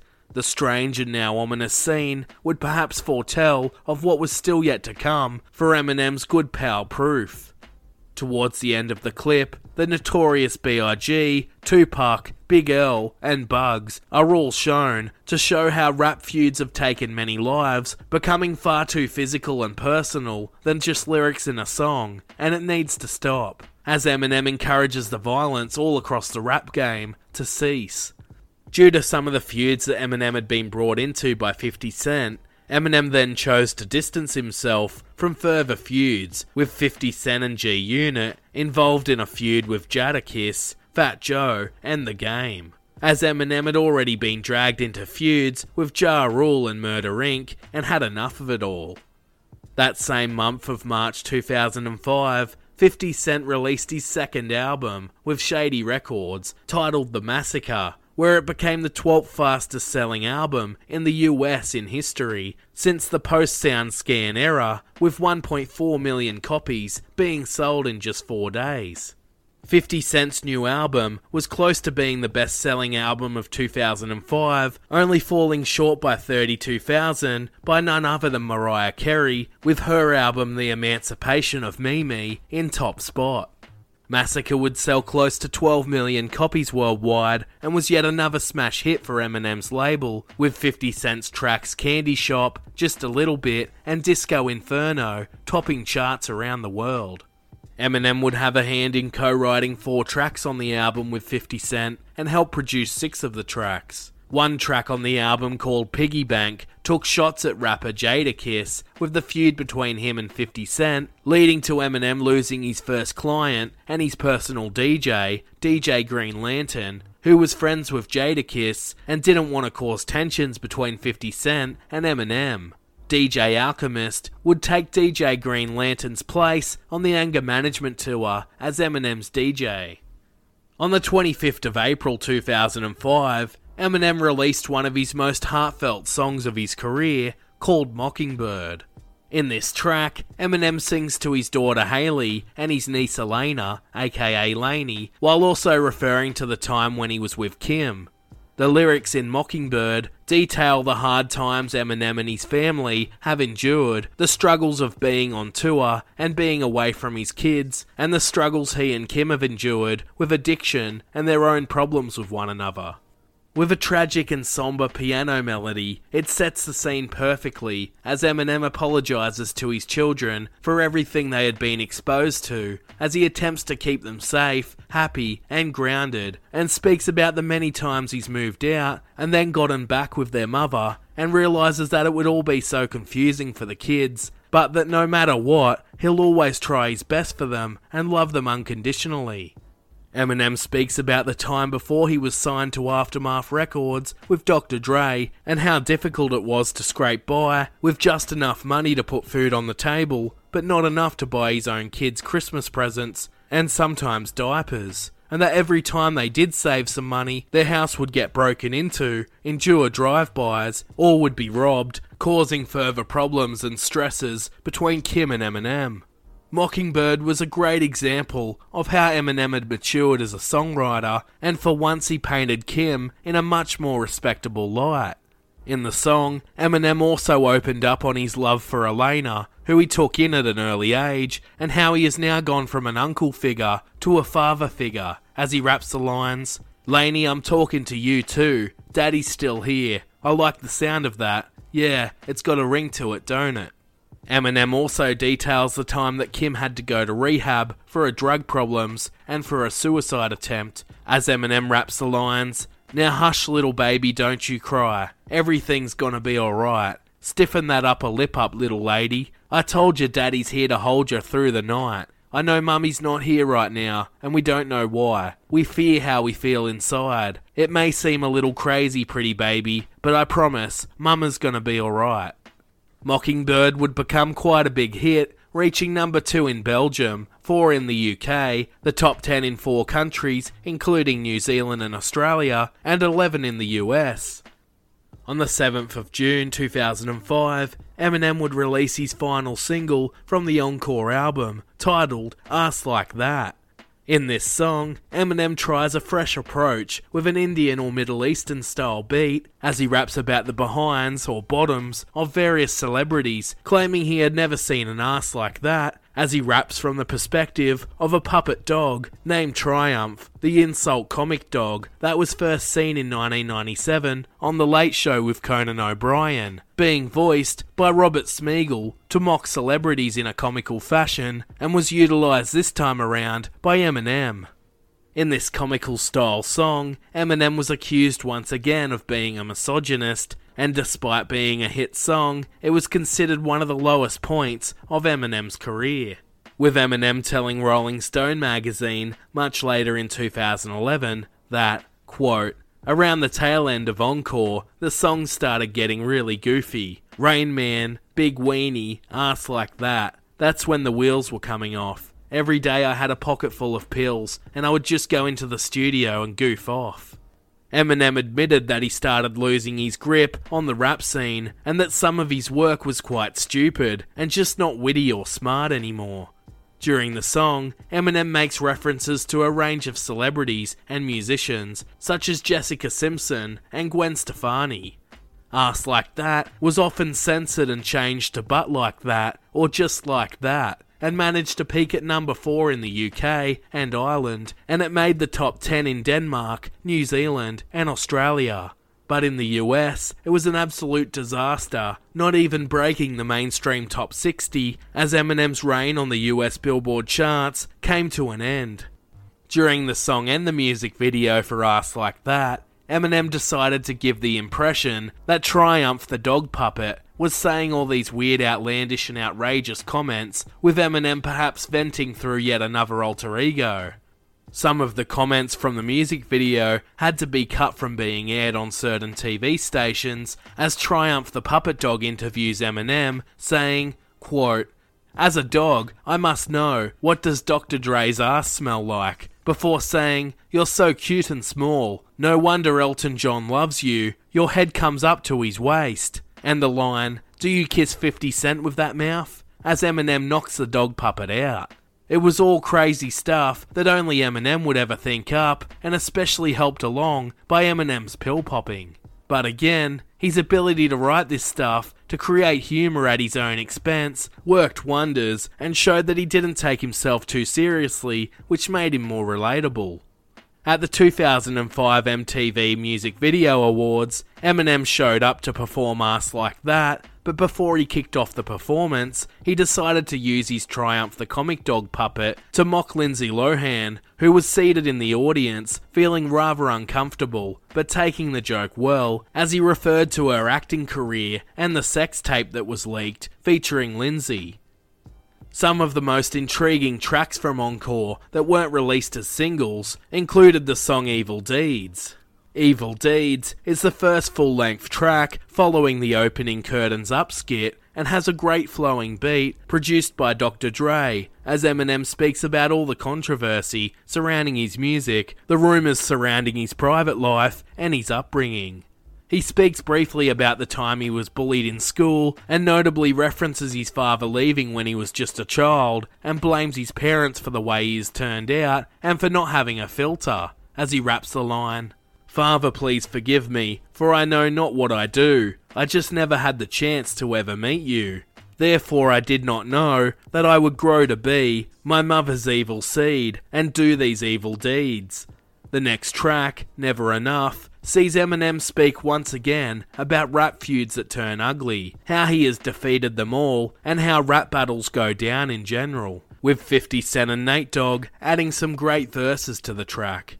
In the track Yellow Brick Road, Eminem urges the listener to travel back in time to his pre-music industry days and refers to the controversial demo track called Foolish Pride that Benzino and Source magazine dug up on him that brought about a lot of trouble for Eminem in relation to racism, as mentioned earlier.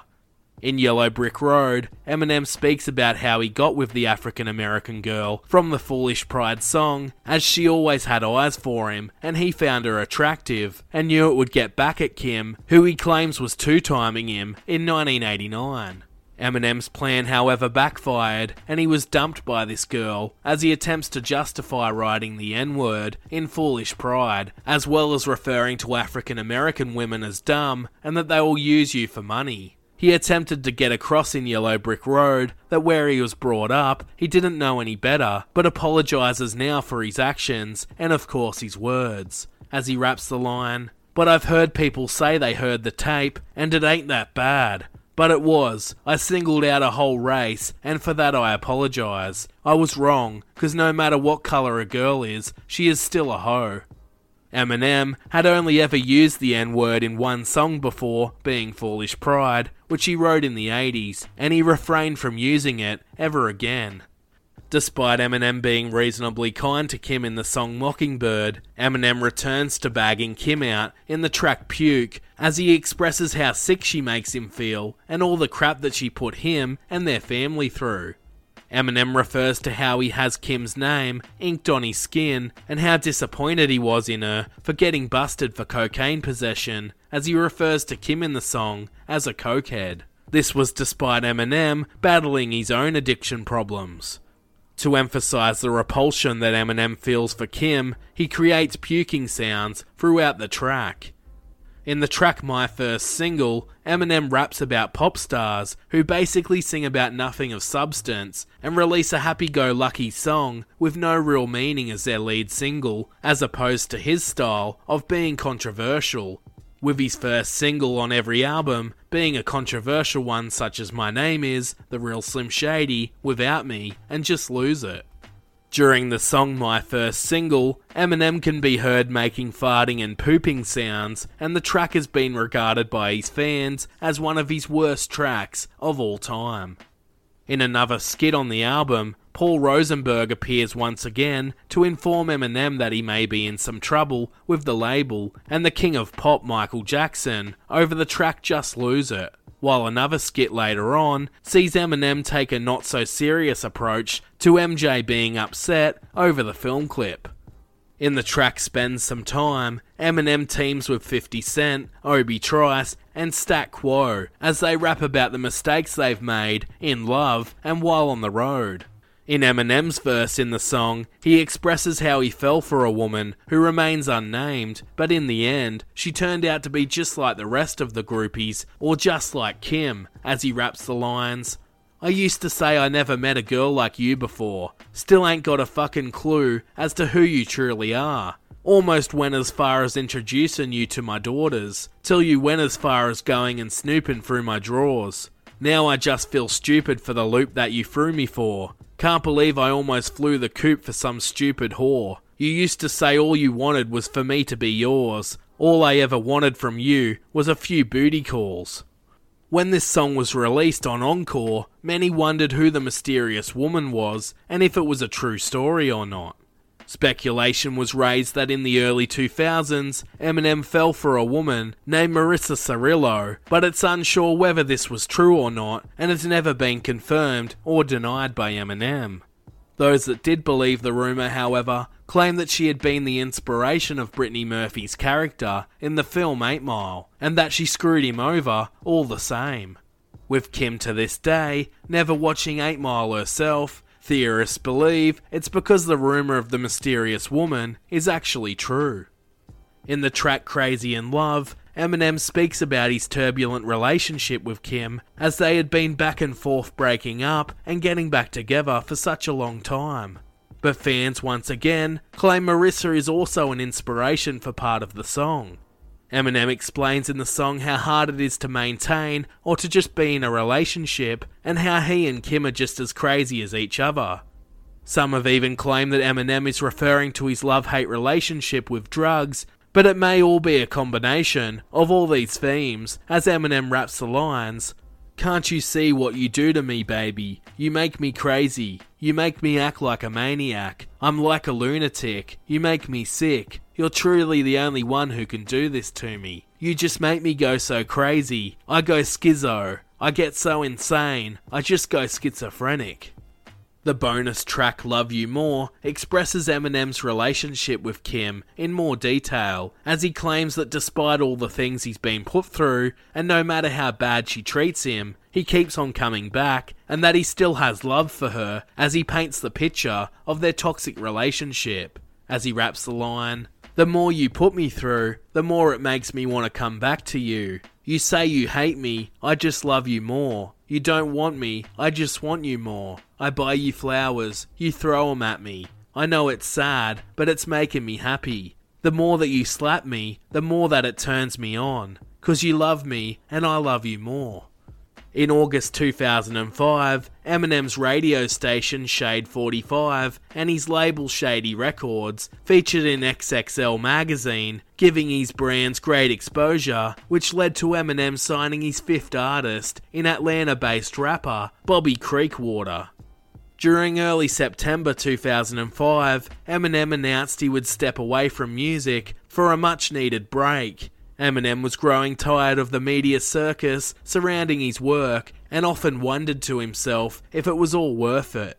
He claimed that he was sick of all the interviews, press releases, tours, travel, and being swarmed by overpossessive fans, all of which forced him further into popping pills and drinking excessive amounts of alcohol. He said he felt like he was getting pulled everywhere and that he literally blew up too fast, selling close to 50 million albums or more by this stage already, and described the sudden rise to fame and how quickly the years passed as a blur. At the time he announced he's going on a break, he had performed 24 shows across the USA, finishing in Detroit on the third edition of the Anger Management Tour, alongside Pitbull, 50 Cent, Ludacris, Stat Quo, Obi Trice, D12, and more, and decided he would cancel further tour plans of Canada, the UK and Europe for September, as he needed to take a much-needed break.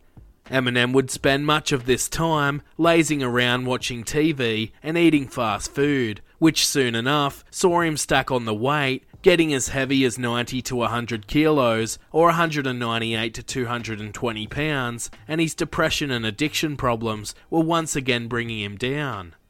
Eminem was in quite a dark place and at times stopped showering and taking care of himself. Knowing he needed to change his ways, especially to be around for Hailey and Elena, he enrolled himself into rehab for the very first time to beat his addiction to alcohol and prescription medications, most notably for sleeping pills. But the long journey to sobriety wouldn't be so easy, as he would attend rehab a number of times. Eminem was quoted as saying, "The first time I went into rehab was in Brighton, Michigan. The second time, I didn't go to rehab. I just went to a regular hospital. I detoxed in hospital and then came home. I couldn't go back to rehab. I felt like I was Bugs Bunny in rehab. When Bugs Bunny walks into rehab, people are going to turn and look. People at rehab were stealing my hats and pens and notebooks and asking for autographs. I couldn't concentrate on my problem." Rumours then began circulating about Eminem by the pesky media that he was set to retire from the music industry, as well as untrue rumours that he was set to release a double album or that he would now focus on just being a label executive and producer. Despite being mostly untrue, there was some substance to them, as he contemplated where he was at in his career and in his life. Join us next time in part 4, where Eminem makes a massive decision on his future and faces some of his biggest career and personal hurdles in his lifetime.